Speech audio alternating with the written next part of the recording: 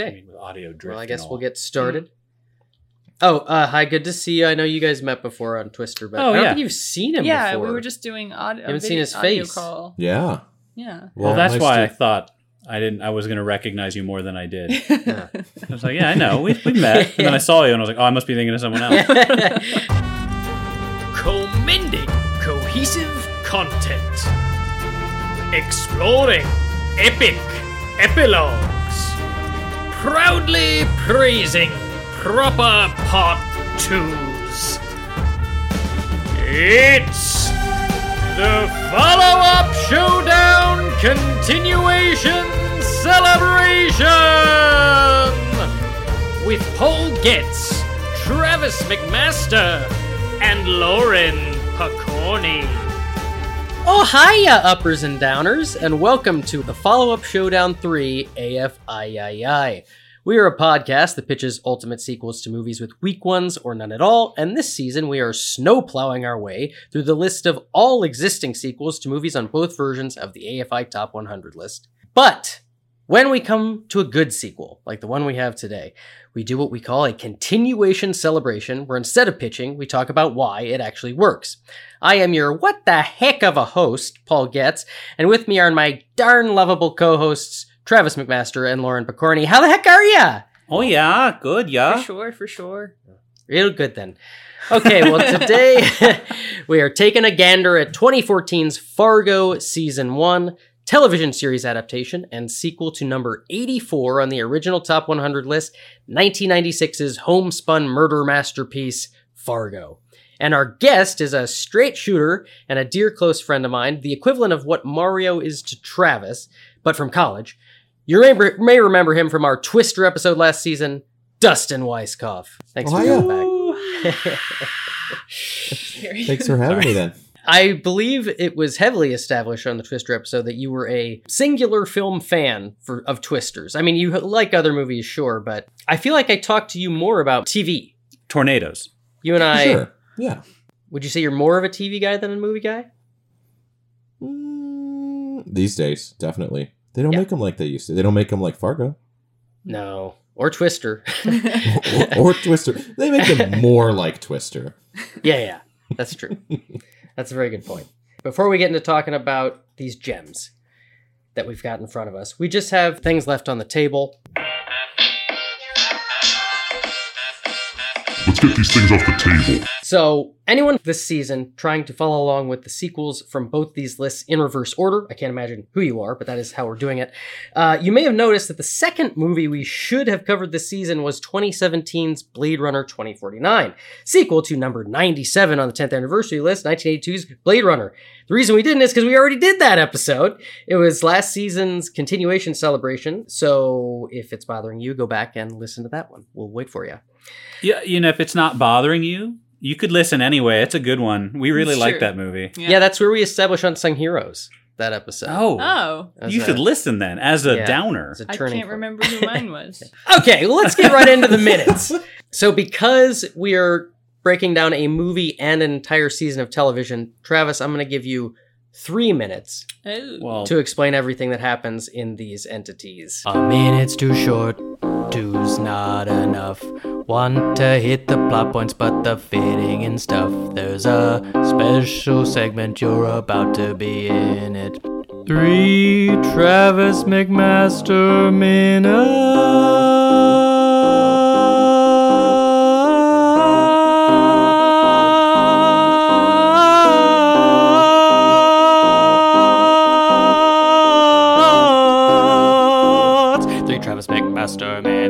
Oh, first of all, matter of protocol, we always, in this house, you always say it, but offer the minutes to the guest. If our esteemed guest, Dustin, if you would like to take a crack at the minute and recapitulate the plot of Fargo and Fargo, now's your time to shine. Or just one. You don't want me to do this. Don't put me on the spot with. And you said no. Dustin said no. They always say no. Yeah. Except Mario always says Sorry. yes. All right. No, that's fine, Dustin. You're in good company. Everyone but Mario. Everyone but Mario. Definition of good company. JK, Mario, we love you. Are you ready? Make the boys go Ready loco. for your 3 minutes? Wow. Yeah. Who wants to see how fast a plane can crash? Right. And go. So the following minute is completely true. The names will have been changed as I forget them, but the events otherwise will also be sort of scrambled out of respect. Too long on this bit. There's not going to be I don't remember enough of the plot to do much more than like riff on the... Oh, all So, right. okay, so in Fargo, William H. Macy, in the movie, William H. Macy is hiring some fellas to kidnap his wife, who is the daughter of the rich, real estate man in town, to ransom her off for money for his nebulous debts. I don't really think they say what it is for sure.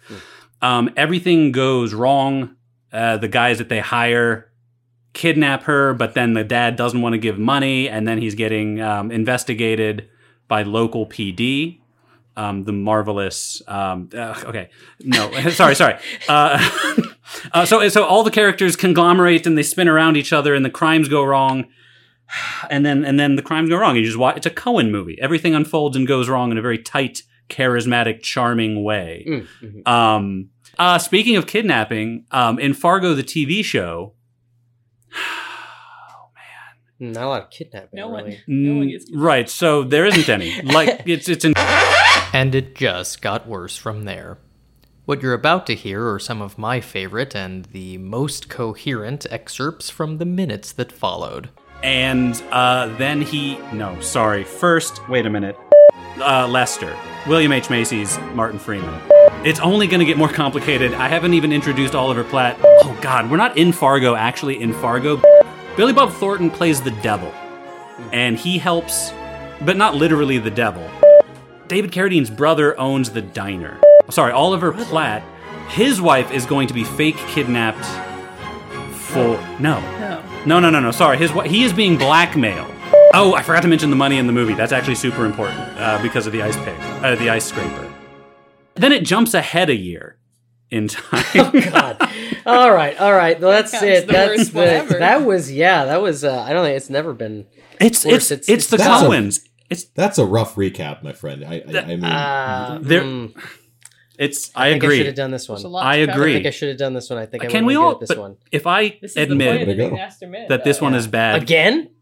Everyone's waiting another 3 minutes. I think we could just move on. well, I just think you can can we? edit it out. I think, but if you think you can do better, No, I think we should agree. This is kind of Dustin's fault for not picking up the reins. Oh, that's interesting. well, no, I knew what I was in for. Yeah. I knew there was no You want to way. watch me fall on my face. That's what this is about. Absolutely. All goats, cliff notes, that's not how you pronounce my name, although it's spelled like it would be. The O is silent. Martin Freeman plays Lester Nygaard, a hapless insurance salesman whose wife and brother don't like him. He is bullied as an adult by the same man who bullied him in high school, Sam Hess. The bullying leads to Lester breaking his nose by running into a door. While he's at the hospital waiting to have his nose looked at, he meets evil incarnate and expert killer Lauren Malvo, played by Billy Bob Thornton. This leads to two things. One, Lauren kills Sam Hess on Lester's behalf. Two, Lester is emboldened to go home and murder his wife with a hammer after she, Pearl, speaks to him cruelly. He calls Lauren over to the house to try to pin the murder on him. The chief of police, Vern Thurman, happens by looking into a different case and finds Pearl.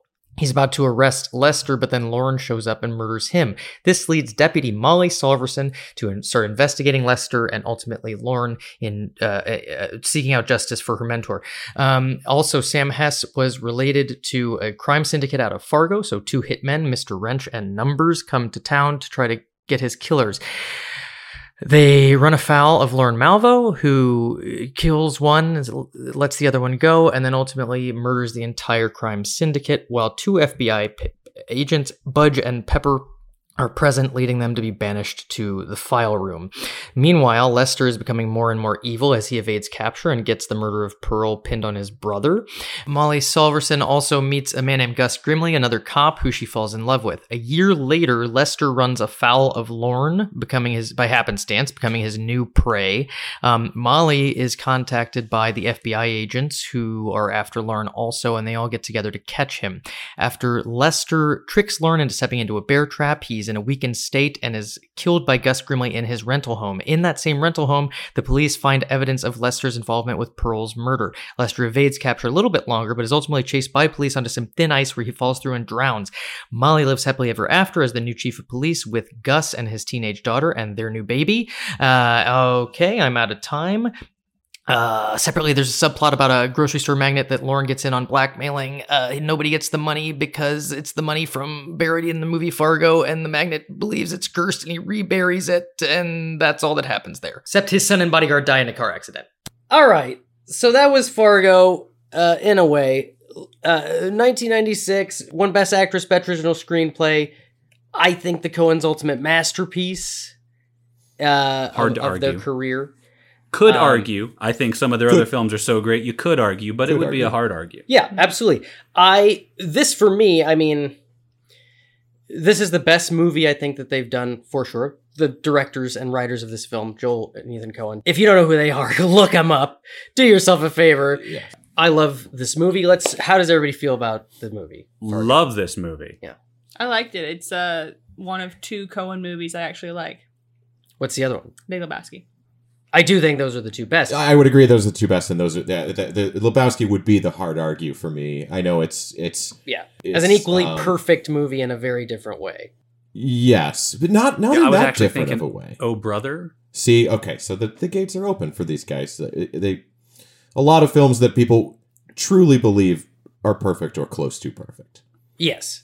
I do think Fargo is, even though it is very specific, it is more accessible to more people than Big Lebowski. I think Big I'd Lebowski agree. you have to wade into.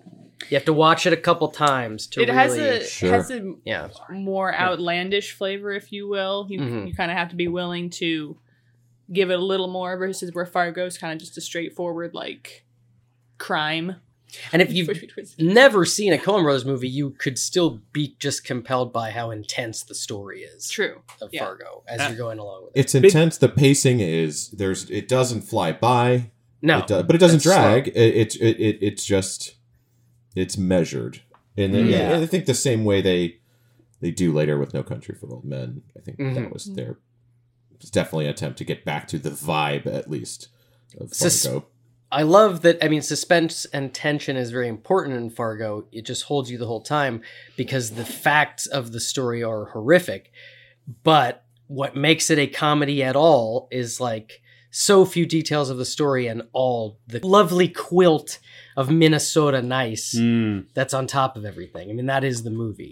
That's don't what think- differentiates it. I don't think that's enough to call it a comedy, though, honestly. You know, I was sold on this movie as a comedy when it came out, and that was the guise under which I watched it. Now, I was 11, so there was no way. You thought Murder was a lot funnier. It was. It is. Were you? With being Yeah. told that was a comedy when I was like knee deep in like Ace Ventura, and then that's the movie you're shown, I didn't get it, and I certainly didn't like it. Mm.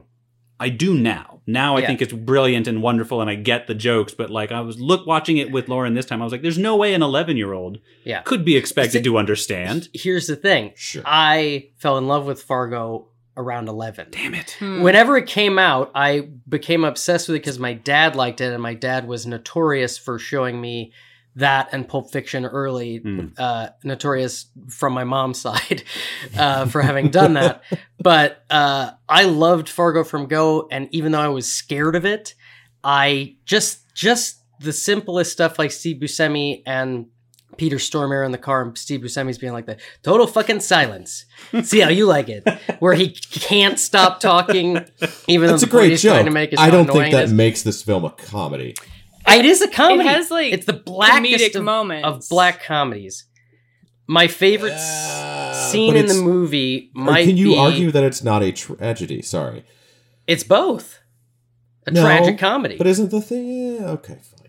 I think it's very well captures how people interact with each other, which is sometimes funny, but I don't think it's a comedy. I mean, It's pretty dark. the major joke outside of visual gags like the kidnappers walking up to the house and looking in the glass, like that moment, there are plenty of things like that are visual gags. But I agree that the jokes of Fargo are all one joke, which is, I can't believe how horrible this situation is and how they're putting everything under this speech pad. Like the scene where William H. Macy is waiting to call Wade And he's going, jeez, gosh, wait, he's practicing what he's going to say Oh, about sure, her sure. getting kidnapped. Oh, that's a brilliant cut because they don't show you. Right. Right, and then You hear it the audio ends first. with the perfect line of, yeah, Wade Jefferson, please. where he's so calm and resolved. That's one of the interesting things about, not to jump ahead to the show, but about the movie and the show is presenting this guy as so bafflingly bad at crime. Even though crime it's certainly trickier than it seems. Otherwise, we'd all be rich and sneaky. But the ways that he stumbles and drops the ball are so excruciating to watch. And it's weird because obviously you don't want him to be better at kidnapping his wife. For her sake, you do. I guess, yeah. But it's just watching him, and just toying and wrestling with your own emotion of I wish you were better at this or worse. It's kind of the culmination of those first few years of the Coen brothers developing their particular brand of tropes. It's not Raising Arizona wacky, but it builds on the buffoonery of the kidnapping elements of that. But it's mixed with the super seriousness, oh my God, I can't believe what I'm seeing of Blood Simple. That's a very good soup. Coen soup. Coen soup. Not to jump ahead to the show, but the show took the ingredients of that soup and keeps them in every version of the soup it cooks up. And those ingredients include truly good people who are smart, very evil people, and stupid people. Yeah. And that's the magic. Those are the ingredients, yes. Yeah. Top tier talent. Of course. There's always an overly greedy person as well. Yeah. Right. They qualify as the stupid, although I guess Lester isn't that stupid. In that sense, Jerry's not stupid. They're both very short-sighted. Yeah. They're both incredibly short-sighted. Yeah. And Although not charismatic. Also, a lot of the problems that they could easily get out of come from a complete lack of awareness and charisma. But I would say what gets them as far as they get, as opposed to have caught earlier, is they do have the power of charm. It is, again, a very specific Minnesota nice style of charm. That's what they have. Nobody suspects them because they're the first guy to come in and... If they encounter someone who, like Billy Bob Thornton, or even Marge to an extent, if that one trick they have doesn't work, their specific brand of charisma, they don't know what to do. Right. They lock up. They run out the window. It's... Yeah. Yeah, they it's their only panic. move. The system is what takes care of you. And when parts of the system that are not a part of that system don't go along or get enough power, then you're caught very quickly and easily because all of your charms are just, handshaking another white guy.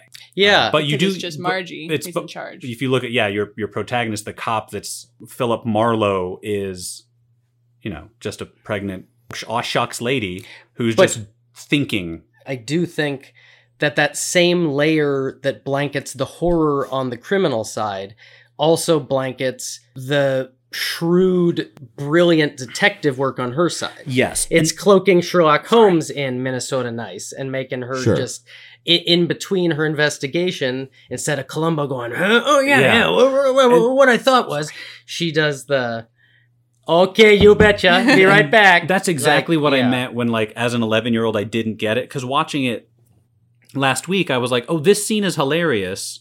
Because it's just the scene you've seen 1,000 times of the grizzled cop looking over the bloody crime scene and figuring it out, except it's this really nice, sweet, normal lady, but she's just getting all the same exact results, while the men stand around her and go, oh yeah? Yeah. Marvelous. What do you guys make of the significance of her, the guy from her high school? Mike Yanagita. Mike Yanagita Yanagita is a very key thing in the Fargo universe when it comes to the show, when it comes to the movie, when it comes to the discussion of Fargo. Because some argue that it's unnecessary as a scene, and it certainly is in terms of being related to the plot. Basically, the main character is called by an old friend from high school. They meet for dinner alone. He hits on her desperately, he comes up with a story that he married someone and they died, and then she later finds out away from him on the phone that is all made up. So that is all that storyline is. Some argue that it is what gets her on to Jerry Lundegaard, because it proves to her as a character that people make things up. But I don't agree with that personally. I think she's already onto him. I think she's too smart. Yeah. I have different thoughts on it. I think Margie is a small town gal. She's been married for a while. She's about to have a baby. I think a part of her still craves just like a freer life. Like she went all the way there to like meet him pretty much.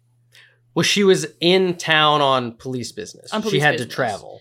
But so. I feel like she was very excited to go just like she to like dressed up. St. Paul. She dressed up. Yeah. She saw a friend from high school. Like perhaps maybe a part of her like wanted to be flirtatious, but then whenever he got there, she was like, oh, like this is not what I was expecting. I don't want this. So I think a part of her wants craves that like freer single gal life while she's like, about to have a child with her husband. It doesn't even have to have a bad implication if all she wants from it is to have a good time. Maybe even find him charming, whatever. What ends up happening is a humiliation. It's weird because it's almost like, it jogs her into thinking, oh, people can just wholesale lie. Although I think she's already on to Jerry. She's not good enough and she's too good. She's got to be good, or she's got to be experienced at least, because there's not much oh geez, and whenever she sees the dead trooper, she's just right, right, poor guy. Like this is not her first brutal murder scene. Likewise, she's not fazed by the wood chipper really. Again, she's just on task. She doesn't. Yeah, and part of that I think is she turns it on for the job, and then like she she ends the movie driving the last guy left, and sort of lectures us, the wind, about what was the point of it. More to life than money. Yeah. Don't you know that? That's what I love about her character, is that like anything that comes at her, she's never overwhelmed by anything because she just takes it as she sees it. Like, is it a dead state trooper? Well, she'll figure it out. Is her husband feeling a little insecure about his bird painting? Well, she'll figure that out too. Is Mike sitting too close? Well, why don't you sit over there? And she's just steady as a heartbeat. And just as loving. The thing throwing her the most is the pregnancy. It's just the only thing she's dealing with that she seems to have any just think I'm gonna barf. Does have to deal with it, but will deal with it as steadily as anything else. Boy, I could definitely see being on set and watching her do that performance and then saying, I should probably marry her. Well, he married her many years before that. Yeah, in 84. 84, so, well, whatever she was doing then, I'm sure it was the same kind of vibe. So, no one was considered for her role besides her. Right. And it was written for her. It was also written for Steve Buscemi, who is amazing. This is his best role ever. I love Steve Buscemi. But he's phenomenal. It does seem like very like his essence, his Buscemi essence-ness. It's the essence of him. If you world meets Steve Buscemi. Right. If you go any deeper, you're going to get into his like hearty, Peaky Blinders acting. If you go in another direction, you're going to get in Boardwalk Empire. Boardwalk Empire. Yeah. Quick question, since I'm sure this is a name we're going to say a lot. Is that how you pronounce his name? Buscemi? That's what I've heard. I've heard that. I've also heard Buscemi. I've been saying Buscemi early. my entire life. But I think for a long time the world at large picked Buscemi, but I believe I've heard him on some. He's Buscemi. probably correct. Probably. Yeah. But there's more of us. Last few things I want to say about Fargo, or at least talk about. One, it was called Fargo instead of Brainerd. It came down to those two as titles, and the Coens just said Fargo sounded cooler. Good, they were right. Good choice. Yeah. That also set up, because not much of it takes place in Fargo. It's just sort of that set it up as a metaphysical place more than a specific city in North Dakota, and allowed part of what allows the show to happen in around different time periods, etc. It's the city where the inciting incident happens, because it's where he hires them. Yes. Right. Well, that's the thing. Yeah, something always happens in Fargo. Yeah. But its level of importance isn't always the same. It's the real Las Vegas of the Midwest, they say. Actually, the Coens, who are from Minnesota, describe that whole region at play as Siberia with family restaurants. That's what it looked like. Yeah. It's cold. I only saw the one restaurant though. In The the diner show. from the. That's a little joke about the. There's a lot of restaurants in the movie. Arby's, which we just had. we did have Yeah, Arby's, game. listeners. The hometown Radisson. buffet. Yeah, it's the Radisson, so it's pretty good. Yeah.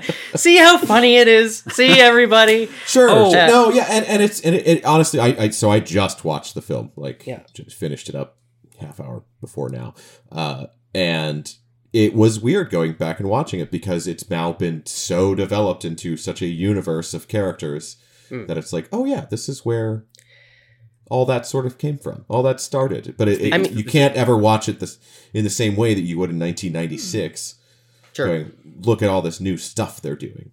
I've never seen a story like this type of thing. Right. One thing I noticed about Characters when watching like it this. Yeah. is because we're a captions household. We watch everything with captions, but I tend Same, to turn them off when we're watching like a beautiful animated movie because it's in the way. I can't see the pretty pictures. And I found myself really wanting to turn the captions off with Fargo. It was just carved out of film. The movie. Yes, the way it absolutely. looked, like Oh, every it's- shot, I felt like the it's words beautiful, were yeah. getting Yeah. in the way of seeing Yeah. the frame. The movie, I love the show, and I love everything the show, well, not everything, but a lot of what the show has done. The show's incredible. But Fargo is, to me, the movie, like, it's so much easier to call a masterpiece because it's so tight. Yeah. There isn't any time wasted or at least not spent on atmosphere that is needed. Depending on how you feel about Mike. You know, I mean, I've It's- watched it with people that find it boring, and I guess I understand that too, but I also just am like, well, they're not on the wavelength, whatever. Some you people know, love it. right. It's amazingly tight. Given I have no scientific basis for this, but I feel like if you were to, line up the script versus other film scripts, take out the spaces, whatever, it wouldn't be that long. Yeah, that's I true. don't think there are that many words Yeah. spoken in it, but everyone is obviously labored on, Yeah. each and every line, and that's something you lose a little bit in the show because well, A, it's not the Coen brothers writing it, and B, you just have to write more when you're doing 12 Yes. or how many episodes? And 10. there's only so 10. many 10. riddle-esque speeches a character can give before you go, okay. That's the other thing. I think in any TV series, they have to be 15% at least more real people. Like, these characters were great movie characters, Mm-hmm. but the more you poke at Marge Gunderson, the more you have questions. Like, how did she get these skills? Like, I feel like she was deep enough, but there were other characters that I would feel sure, that way there about. were some Buscemi lines that were... I wouldn't change them. They're fantastic, but they're movie lines. They wouldn't work in the context necessarily of a TV show. They're too, just a little too shiny. Fucking shot!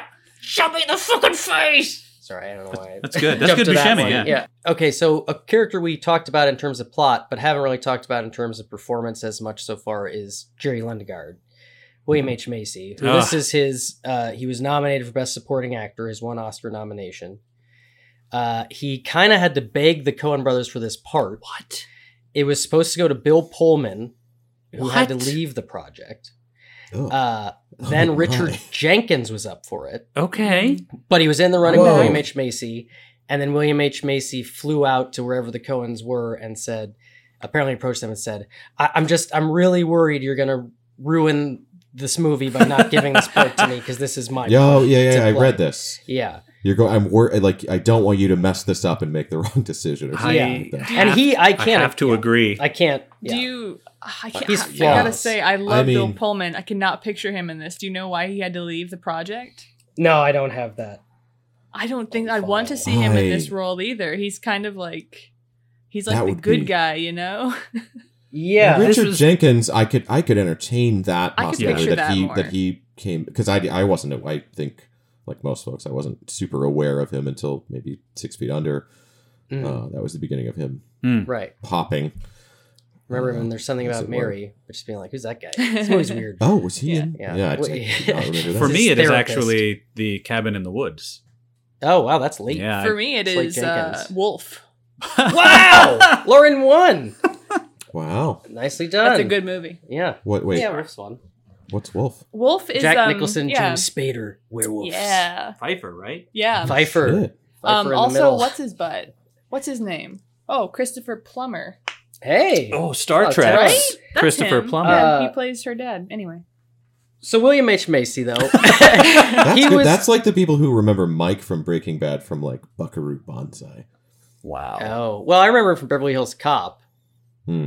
Wasn't he on a sitcom in the 90s where he played a tough guy and he played a tough guy, you know? Whoa, I don't know. That seems a little out of character for him. See that? Yeah, I think it was like on a Taya Leone show or something I saw him. Could be. sure.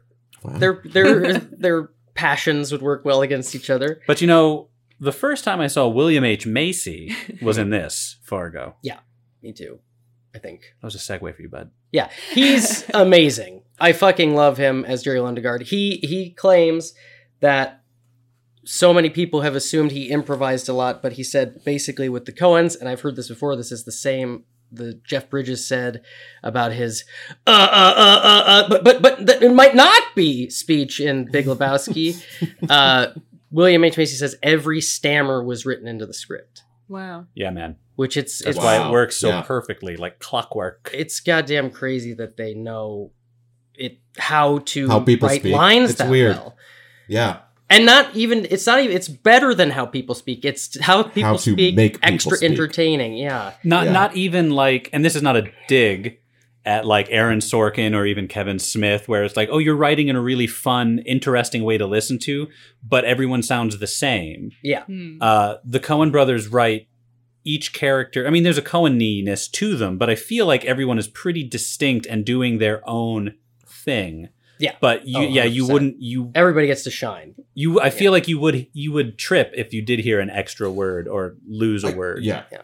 Well, with Sorkin, everybody's witty, but with the Coen brothers, it's amazing how wittily someone can be dumb. Yeah. Yeah. You know, Mhm.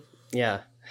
I think that's what they're like. If they have a big trick, it's Yeah. it's writing Yeah. people saying stupid shit. You know, Like I said, he was funny looking. In what way was he funny looking? Just in a general way. Even more than most people. Yeah. For most people. Yeah. You know, when I was a kid and I saw this, the biggest thing I came away from when watching that movie was like, as soon as it ended, I was like, she never got to see in what way he was funny looking. That's true because she only saw Yeah, his foot I thought in the that wood as well. chipper. Yes. Yeah. True. Wow. Yeah, no one would ever see. Yeah, She would always Carl wonder. the Showalter. funniness of his. Yeah. And I love that casting for Buscemi because I think we've all agreed we love Buscemi. We've all And- agreed that he is Yeah. odd looking, but we in an attractive way that we Yeah, all appreciate. we don't mind Yeah. to look at it. Yeah. It was weird. Like, in this movie in particular, I don't know why, but immediately I was just like, Steve Buscemi's really handsome in this movie. Really? I don't know That why, because I know mustache he has and like a the- little, yeah. he makes him look like a pedophile or something. Yeah. But I saw him and I was like, he's looking nice. And then we watched something Wow. else with him. Last thing I want to say about Jerry Lundegaard, William H. Macy, is that he lost that year to Cuba Gooding Jr. for Jerry Maguire. That was such a cultural moment. Yeah. It's very true. Jerry Maguire swept the nation in a way that Fargo is unfortunately just too dark and weird to have caught up to. Yeah. Yeah.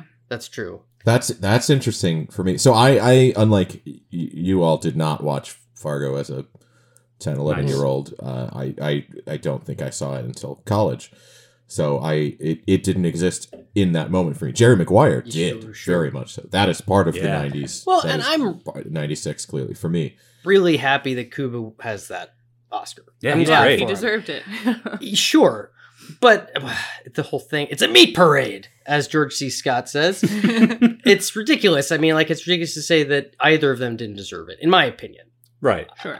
William there H. are Macy few certainly deserved performances I enjoy more personally. Like, really, like, I could watch that over and over again and really be satisfied and impressed every time. Which William one? H. Macy. Yeah, Oh, as yeah. Jerry Lundegaard specifically. Anyway. Oh yeah, Oh, you betcha. you betcha.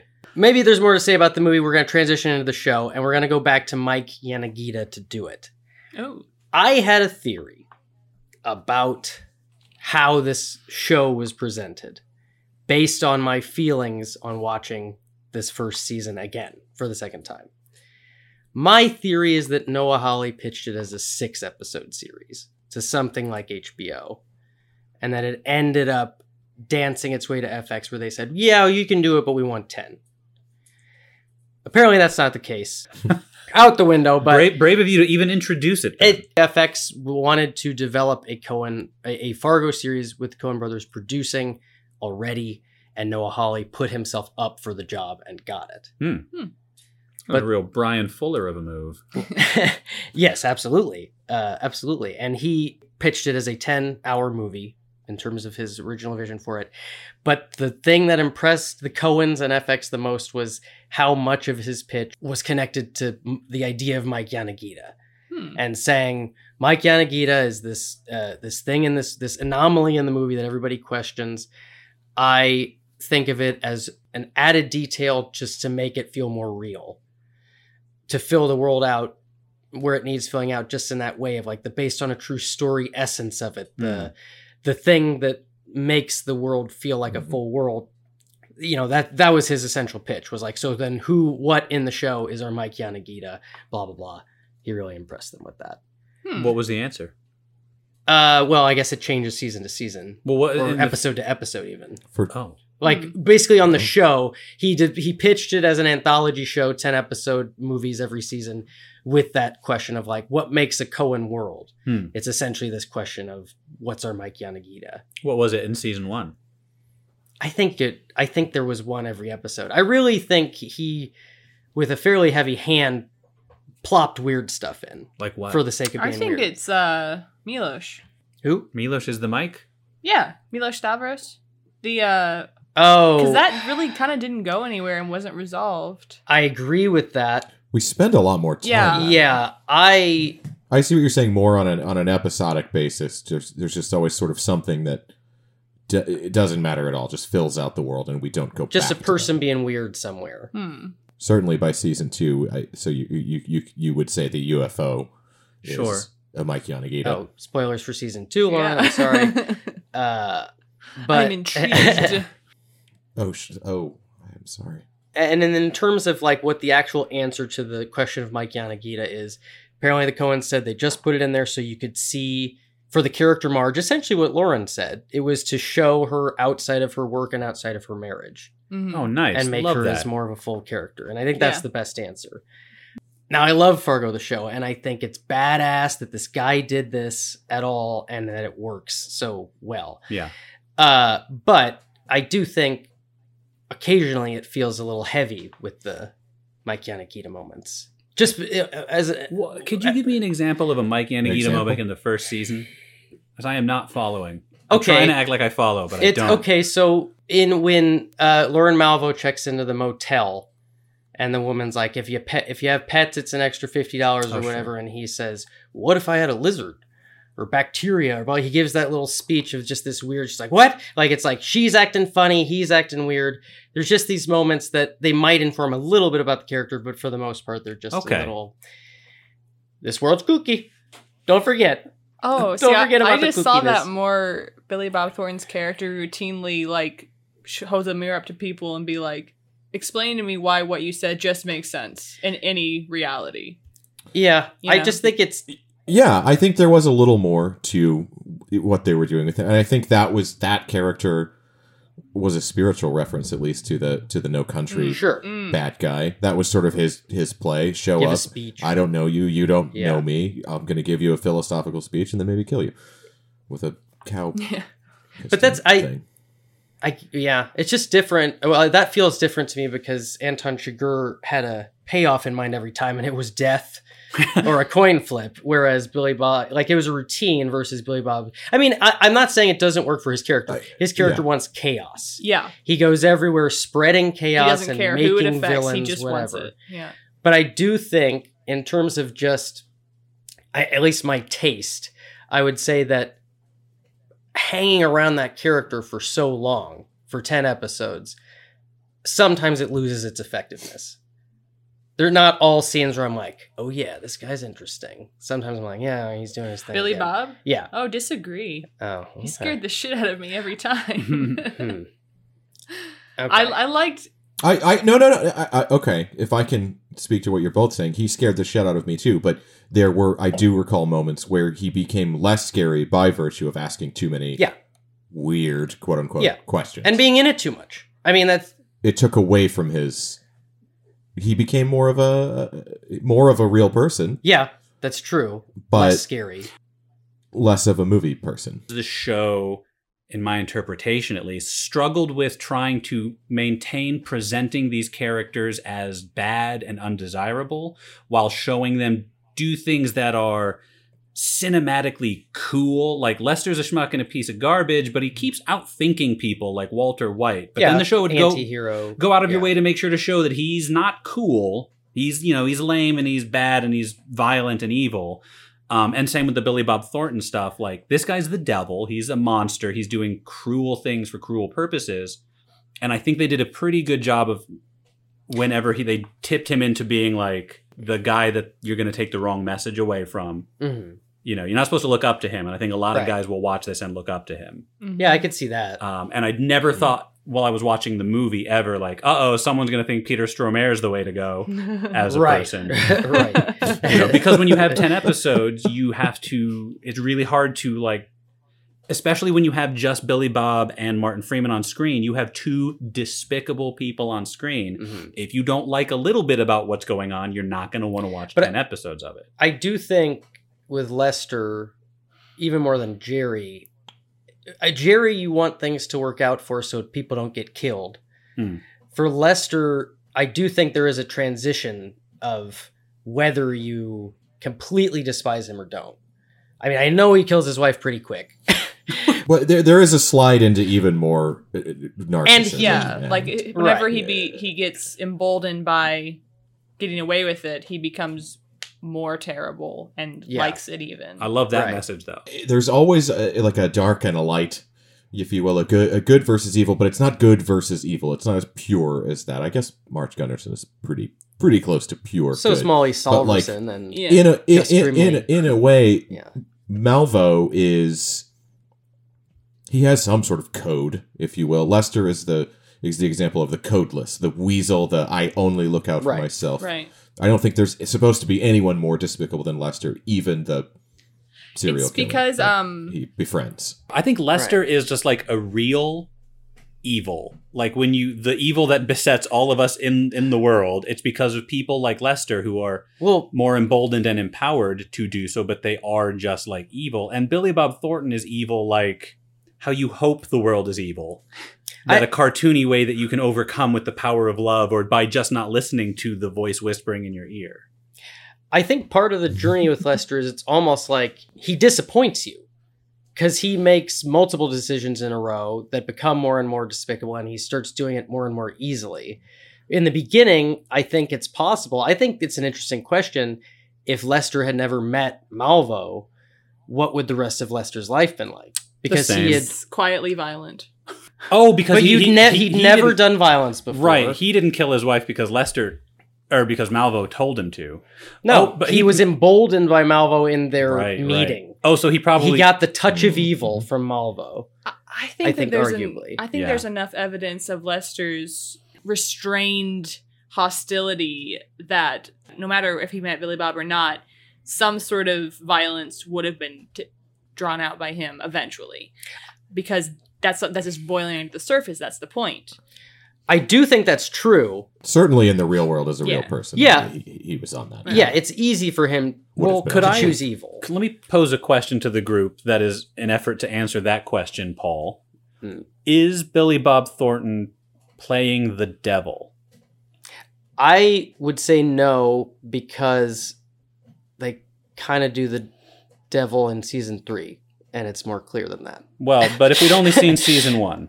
I mean, yeah, sure, arguably. He's evil incarnate or whatever. He's chaotic evil. I do think, and like you said, I know you said he's neutral, but I do think he wants chaos. He also wants violence. He says that line in the elevator where he's like, that look right before you shoot him, though. That's pretty great. Like, he does want everybody to fail and die. He wants, it's almost like he picks Lester because he knows Lester will go do bad. Mm-hmm. You know what I mean? Like in Bedazzled. Yeah. Well, yeah, and they explore that that he has these weak little men across the country where he's done this before, because I don't remember the specific storyline. Someone in Omaha. He's listening to a recording and the guy's like, these thoughts you put in my head, and then the guy kills himself. Right. Yeah. like Hannibal Lecter. Mhm. Yeah. So I do think that, to your point, he recognized something in Lester. Like that little bit of like, Something shouldn't this guy die? It's like he sees in people. Well, a weakness. yeah, for he sure. sees in people what button what pilot light he can turn up just enough to give them a little bit of enough rope to hang themselves. Basically, Yeah. he would know exactly. He wouldn't have said, "Yeah." Did we ever figure out exactly what happened in Sioux Falls? That's what season 2 is about, spoilers. Yeah, season 2 is all the Oh, yeah. backstory of Lou. Yeah. Oh. Yeah. Who plays him? Patrick Wilson. Wilson plays a young. Aw. Yeah. Carradine, yeah. Watchmen's Patrick Wilson. He's great. Yeah. Patrick Wilson was. It's a great season. That's his standout role in my mind. I agree, actually. He's great in Little Women. Also, or not Little Women, Little Children. Ah. I didn't but- see that one. It's fucked up. Oh, that's significantly more fucked up. Yeah. yes. How would you rank the Fargo seasons for you? Oh, I've only seen up to season 2. Damn. What about you, Paul? Sorry. I How think would you rank 'em? season 3 is my favorite. Yeah, And this is 3. before this viewing of season 1. I would have ranked them 3, 1, 4, 2. 3142. Yeah. But Two that low, really? yes, but I think part of my thing with 2 is Wow. that's everybody's favorite, and I like 1 and 3 more. So I think it might be below 4 just out of a grudge Wow. type of thing. In any case, I'm complex. Okay. But after this viewing of season 1, I need to double check my math and see how perfect the other seasons are, because I saw more gaping flaws in season 1 this time. Whoa. Such as. Whoa. To me, and this is where my 6-episode pitch theory comes from, to me, Stavros cut the whole thing. Oh. Cut the whole Phoenix Farms storyline. I think it stretches Malvo out too much. It gets him in a thing where he's giving speeches to characters you don't care about for 4 days, or however long it is. Also, the Glenn Howerton thing, it doesn't even really strike me as the right character choice, because I think the more interesting choice for Malvo to make would be he goes there to do the job of finding the blackmailer. He does. He kills him, and then he keeps doing the blackmail himself. Well, that is what he did. That is what he does, but what he does is for 3 episodes have Glenn Cowerton follow him around, and I don't find those scenes entertaining because it's just him outsmarting an idiot. And the idiot never saying anything funny, or like never even really knowing what's going on. Just like, well, why am I doing this? Oh! Yeah. Well, why am I going to do this? Arr! And then, hey, what are you doing now? Oh! Like, it's just, I don't know. It doesn't play It does for me. seem to like not really incorporate with the rest of the show. It doesn't. And it I've- just goes away. Yeah, I was trying to like figure out like how Sure. does this like weave into to like the overall mystery, and it doesn't. Well, okay. Let me say 2 things here. One, I do agree that if you lift it out and you're just doing Jerry The Nygaard core stuff, story. it's really, that is incredibly tight. That's wonderful. It's fine. I call him, he knows, I call him Larry. Yeah. 2, though, I would say that I really wouldn't want to sacrifice the Stavros storyline, because I cannot swallow something without Oliver Platt is better than something with Oliver Platt. I love Oliver Platt, but I don't think he gets anything good in this. I don't think he gets to say any intriguing lines. I don't think his character gets to do anything fun. He's just the dupe. He's just boss. Then he goes nuts because he's on the pills. So Like, upsetting. yeah. That. And you have to really, the Coen brothers, if they do anything good, it's make these decisions. They're drowning in talent. Like they obviously make some hard decisions, or have made hard decisions throughout their career on who to include in a film out of the stable of amazing actors who have worked with them and want to work with them. So yeah, it could, maybe the season could have used a little of that tough decision making. The 2 things I find hardest to lose about it. First of all, okay, setting the stage. This is Kim's first time watching it. She fucking loved the pilot. She's a hard sell. She's tough. Yeah. Love the pilot. It's an amazing pilot. Really intriguing. Can't wait to see what happens. Second episode picks up on that. Great. Then 4 episodes of Stavros with minimal Lester, Molly, Gus, everybody. You need the stuff that's in there with them, but you could combine it into like 1 episode, maybe a 7-episode season. The Stavros stuff, all it does is make you... Well, I already went over all this. But in any case, 2 things I find hardest to miss about Stavros is, 1, the connection to the movie Fargo, which I have a fix for. The ice scraper. I have a fix for that. Okay. you make the parents in the car Sam Hess's parents. The kid is Sam Hess. That's just the detail of where their Hess fortune came from. Oh, I like it. And then Hess, who's already a bully, thinks God's on his side, Oh, blah, yeah. blah, blah. Fits right in. Check out this guy. That's my fix for that. The other thing I would miss, I have fixed for this too, but one of my favorite jokes in the whole season is when you meet Stavros' son and Billy Bob Thornton gives him the joke of what kind of bone will a doggy not eat?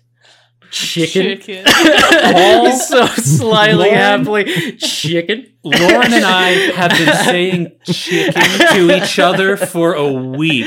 So one of my favorite jokes in the show. I guess I would have just given it to like One of his sons, Hess's Hess's dumb sons. Sure. But God, that is a great moment. And also makes me sad that the character dies. Oh, yeah. I gotta Poor say, Dimitri. I didn't realize at this very moment that William H. Macy's character was not named Lester Nygaard. So Gary Lundegaard. you're right. So Yeah. I'm caught It up was now. interesting to choose a name that also ends in guard. And I want to use this as an opportunity to jump ahead to a question. Should this movie have a sequel? No. No. No. I think the only way a sequel for this movie works at all is as this weird thing that's only capable of where we're at with entertainment, Yeah. where it's a love letter to the, Sure. to the Coens as much as it is a love letter to Fargo itself, and it's a show. I think that's the only way it works. Crucially, it has to be good as well. Yes, that's Yeah. true. People make love letters all the time and they're Yeah. shit. Yeah. This one was Right. good. Yeah, But- this one would have been No, like if, yeah. if someone had never even heard of the Coen brothers or Fargo and you showed them this show, I think they would be equally excited. I agree. Can confirm. That's right. Yeah, I watched yeah. the first episode of Fargo back in 2020. Very good. Too dark for 2020. Mm. And then I watched Fargo for the first time last week. Mm. So If this basic story had come out as a sequel movie, I would like it, but I would be a little bit like, it's weird that they had like a Jerry Lundegaard type and a pregnant cop lady type. Like, it's weird that they cloned yeah. so many elements, sort of, which I think makes sense, though, to do with the TV show, where it's like, it's not the same story, Right. but it's not. It makes it a little confusing though. a little bit. Again, I think there are characters in the first season though where their closest corollary is from a totally different Coen film, not from Right. Fargo. Sure, Lorne Malvo, for example. I mean, he's kind of the Peter Stormare, but he's definitely more Anton Chigurh. Mm. Yeah. Yeah. Yeah. Yeah. Obviously, casting Billy Bob Thornton, you're not really going to go wrong too often.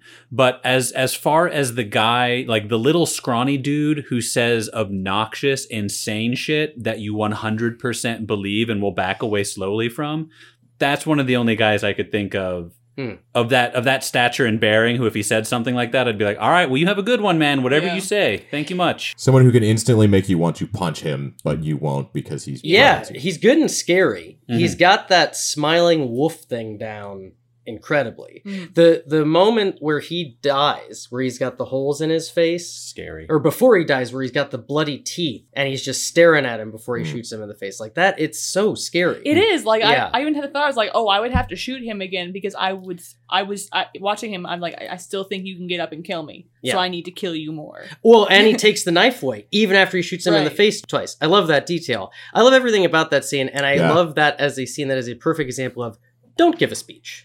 Because he shows up and goes, hey, I thought about your riddle. Oh, yeah? What'd you think? Like, it's perfect.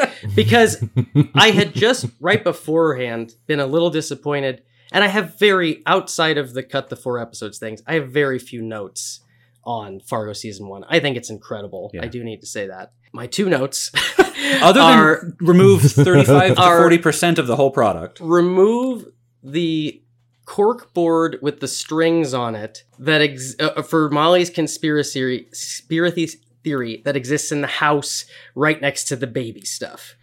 I found it useless both times they showed it. One was, it's a year later, you're just getting cut up on where her life is. All she has to do is call the FBI and show interest in the case. We don't need to see that she has the board still a year later in the room with baby stuff, especially because we know she has that other board that she uses again later.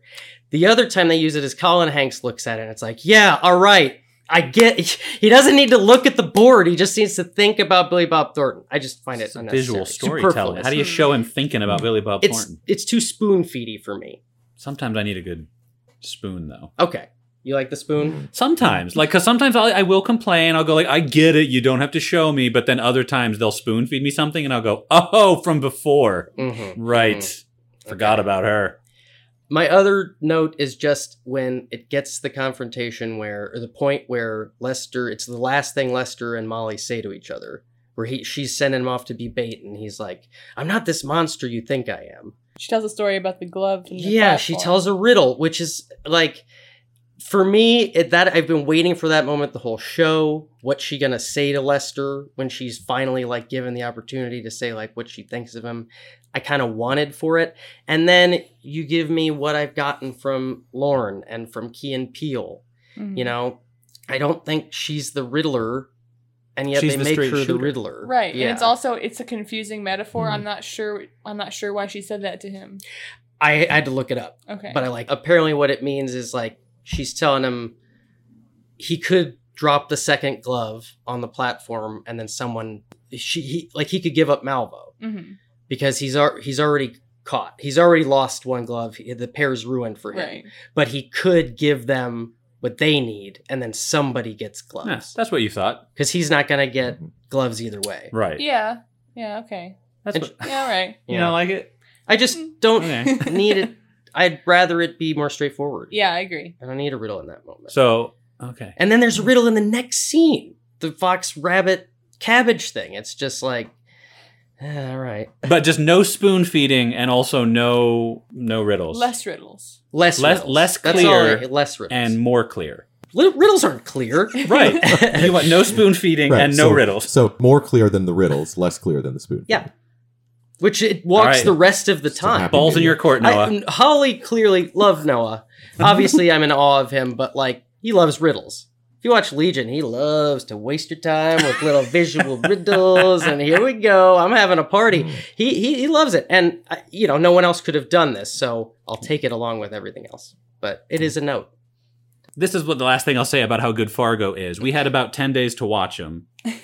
And we were just going to do like 2 episodes a day just to make sure we were prepared. Easy. The second night, we stayed up till like 2, 3 in the morning watching 5 episodes because we just could not stop watching. And I can't think of a single episode that ended where I wasn't like, well, what happens next? We gotta put on the next one. Yeah. And also, this show feels like a hard sell because normally I have trouble watching shows where the protagonists are like just really awful. Billy Bob's not pretending to be a good person. No. And it's just always a pleasure to watch Martin Freeman. So, oh, Yeah. God, He crushes. what a man. What a man. I was So, gonna say one last thing what- about Martin. It's such a specific thing, but he, more than any other actor I've ever seen, is so good at acting like he's about to pass out. Like, he's so good at it. His voice Yeah. breaks. It's on par. It's there with William H. Macy. When he decides to stop and go, yeah. So good. Oh, Yeah. yeah. Well, that's Oh, like he's- he when he decides to shift, it's Yeah. God. It works incredibly over and over again. It worked for Bilbo. It works for everything he does. He's Yeah. so good. Yeah. The legend is that he did not watch the film, had not seen the film prior to playing. I can believe that. I believe Sure. that. I mean, I guess I'll buy it, but it's crazy to me because it's so close, that performance to Macy's. I think it's less that they were similar and more that character is just it's obvious how to play it whenever you see it on paper. That's just what you get when you have someone driven only by anxiety. Right. Yeah. The bad decision you've Right. made. That's right, set in because motion. like William H. Okay, Macy okay. played it very William H. Macy and killed it. Yeah. And Martin Freeman played it very Martin Freeman. So it's two very different performances of the same obvious character. Same Yeah. emotional arcs. Minnesotan, yeah, close to British. I think it's even closer to Irish accent wise. Oh. Oh yeah. But I Oh, will yeah. say the one thing that bothered me Yeah. about Mike Yanagita was not the content, not that he was there, but I felt like that actor's accent was a little too far. I I thought thought he was I loved his very- accent. and part of why I love his accent, there's a point at which he turns his L's to R's. Like he has Asian presence on top of his Minnesotan, also where he's like, notice "I'm so hungry," like he says that. I didn't notice that. I think that's purposeful. It's just a different example of another thing you can put niceness on top of.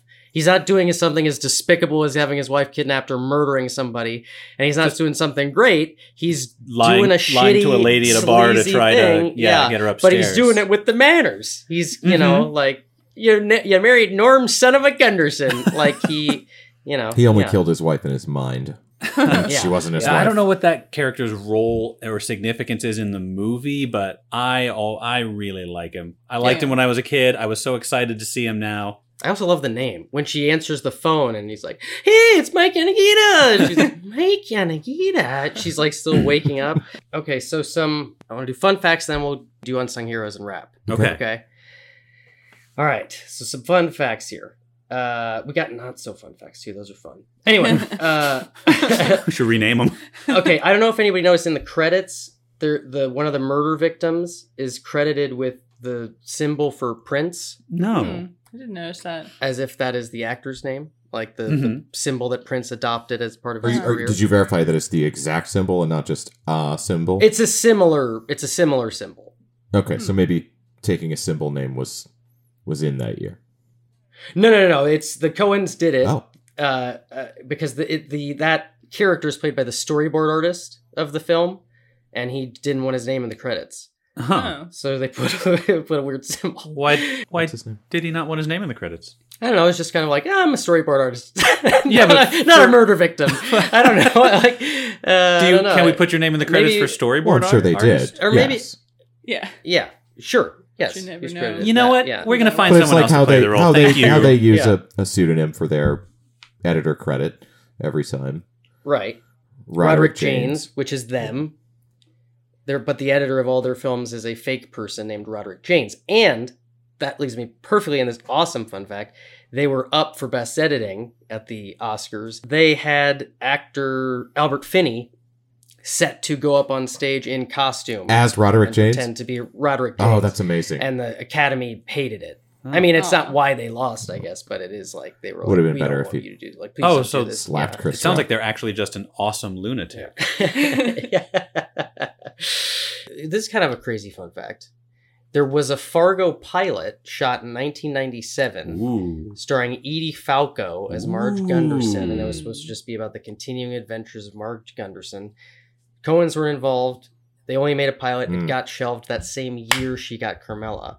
Oh, wow. So that failed, so brightness. failed I spectacular. would love to watch the tape. Yeah. It Please. exists. Apparently, it was Yeah. re-released on some special, like, brilliance that never saw the light of day thing. Oh, great. Yeah.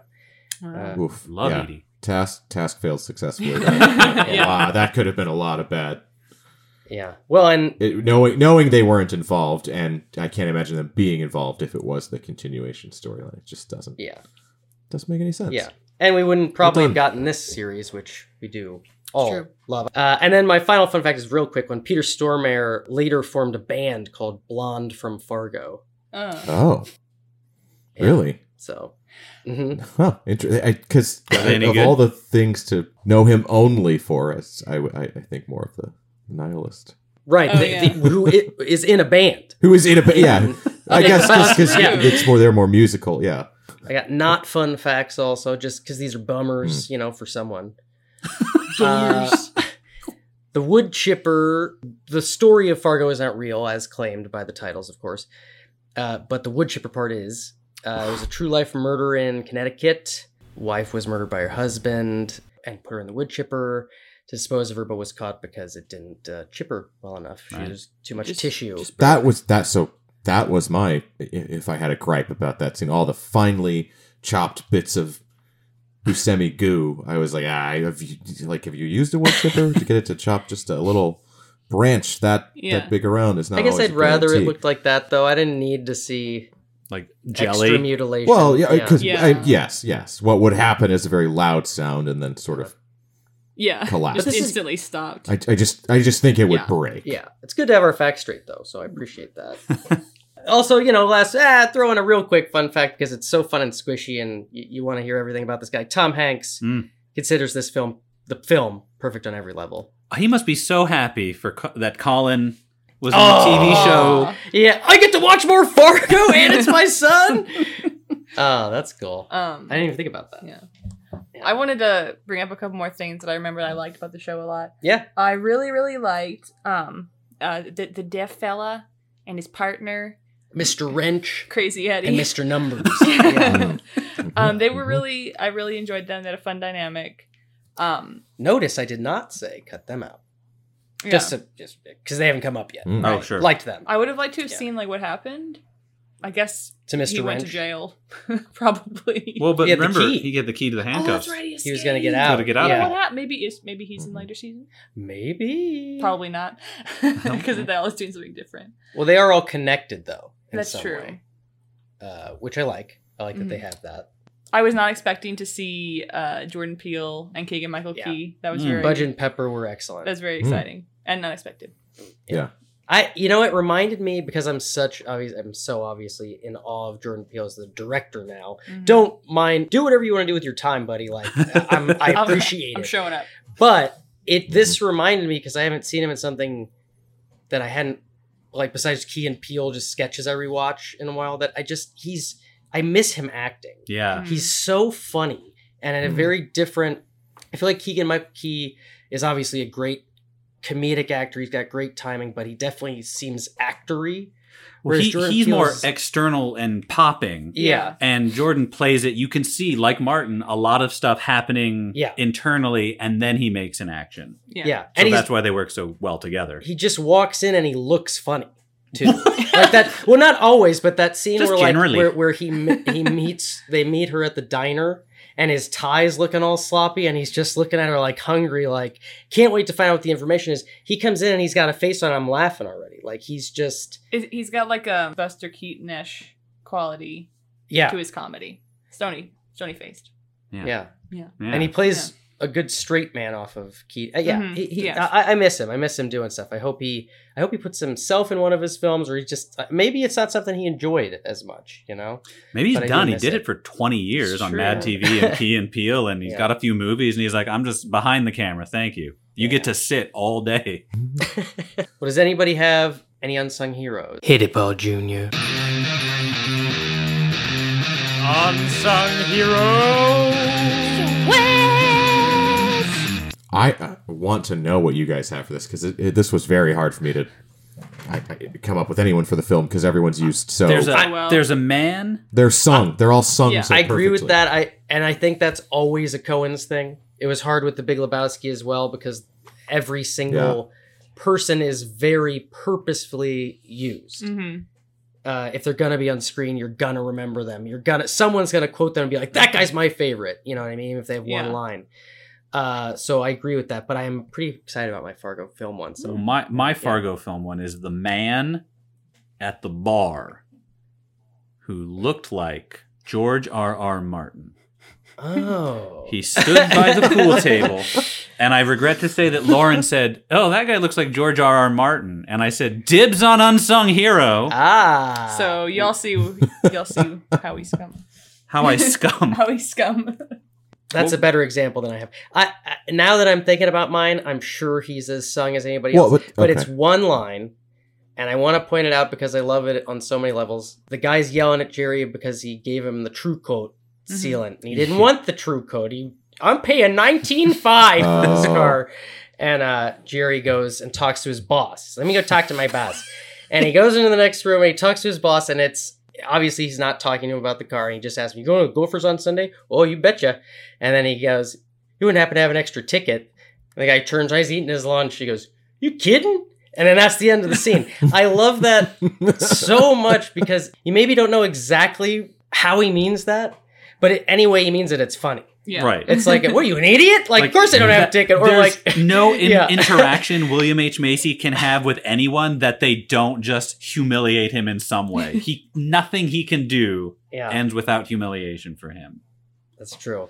The only thing I can think of, it's like, a lot of my unsung heroes are like performance notes or things. but I thought it was so fucking funny whenever Peter Stormare decides to kill Steve Buscemi, and he comes out of the house with an axe, and he puts a little hat on his head first before he kills him. And that was just so funny. That shot is amazing because it breaks all the rules of like suspense of that kind of thing. You don't. I don't know. At least I didn't think it was coming. Even this time, I didn't think about, he's about to bust out behind him. It's just this follow shot. We're gonna watch Buscemi walk away, and then over there in the corner of the frame, like it's perfectly framed, but it's atypical. It's not it's not how you normally.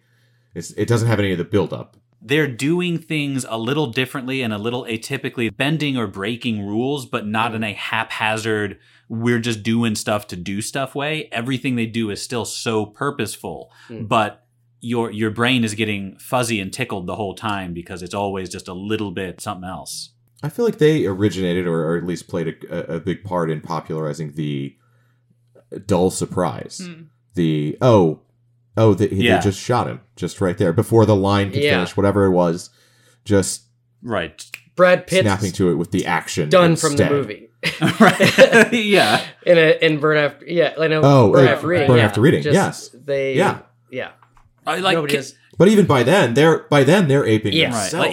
Even William H. Macy's wife being killed off screen and it's barely being dealt with or acknowledged beyond just what's up? Yeah. I didn't need the kid, honestly. He didn't add much.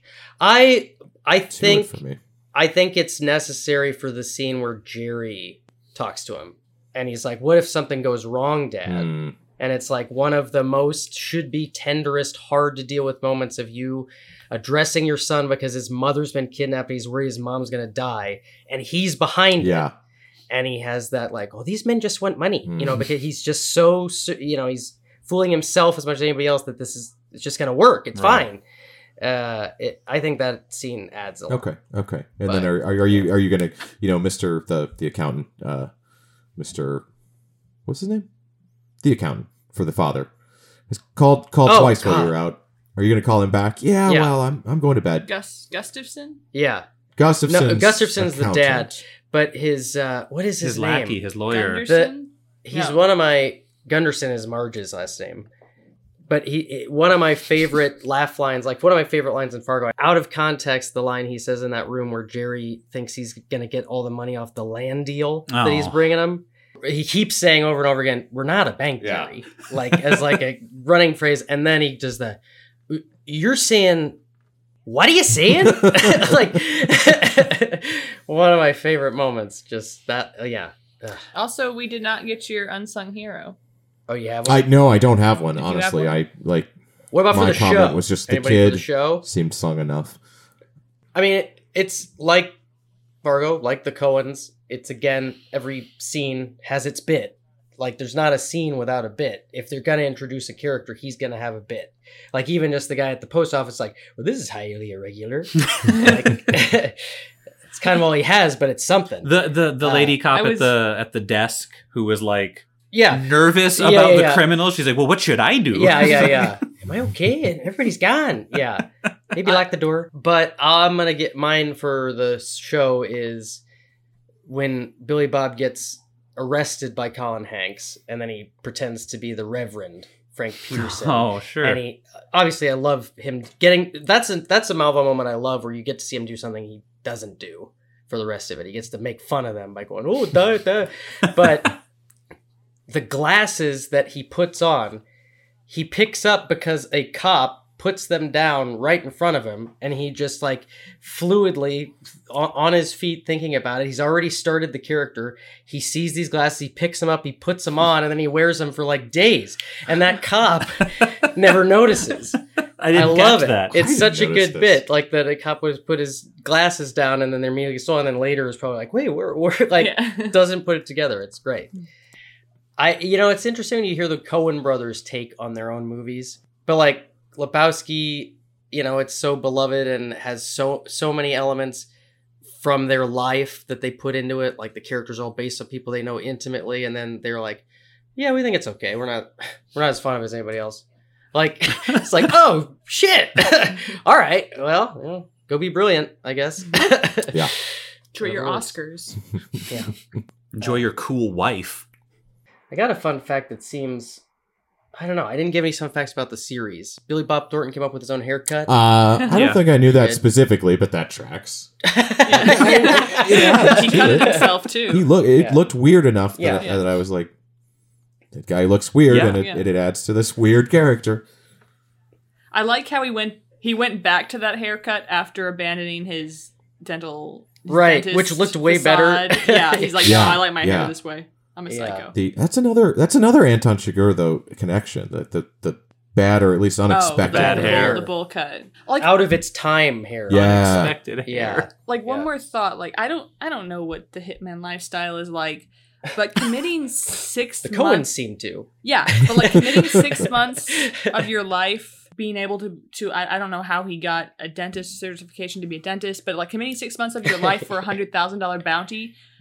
I feel like he could get more money. We also got married. Less I mean, time? he got a whole Yeah. life. He Being got a himself a dentist? whole life for 6 months. that is what I thought. He could have just been a dentist and got $100,000 every year, or Yeah. more, Right, you're already every killing 6 six months. people, so kill 6 people for 20,000 or something. Like, Yeah. I don't I want to tell guess- you your business, but That aspect of things, him being a dentist, a successful dentist that you watch do dentist work Oh. in that scene, that is one of the best examples. Pays of pretty well. he's the devil. but Where it's also just like, yeah, he can just pick up Do it. whatever, Something do that- whatever. because Lauren wherever mentioned he that goes. too, but I noticed the guy, the dentist patient said that was the most painful experience of his life, and he That's had something true. run over his foot. I think Billy Bob Thornton's just a good bullshitter and doesn't know how to yeah. do dentist shit and, And just wouldn't poking care around. if he hurt people or Right. yeah.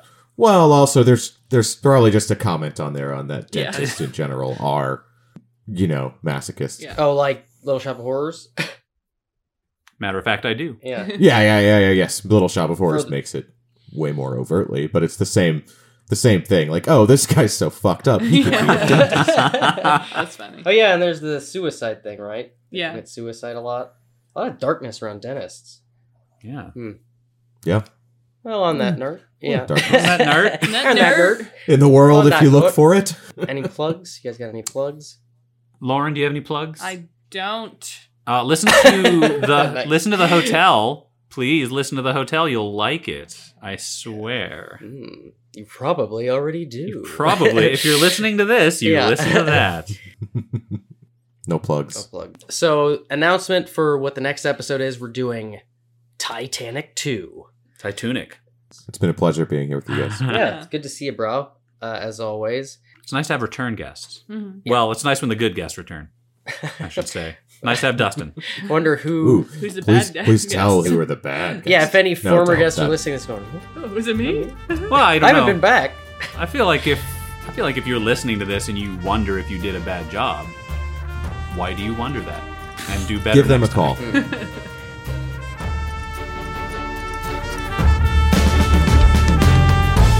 Thank you for listening to the Follow-Up Showdown. Special thanks to Travis McMaster for being our mix master and Tony Interdonato for tracking down what can't be found. Please rate and review us on Apple Podcasts or wherever you can write a review, and follow us on Instagram or TikTok at the Follow-Up Showdown and Twitter at FU Showdown Pod. We're also on YouTube.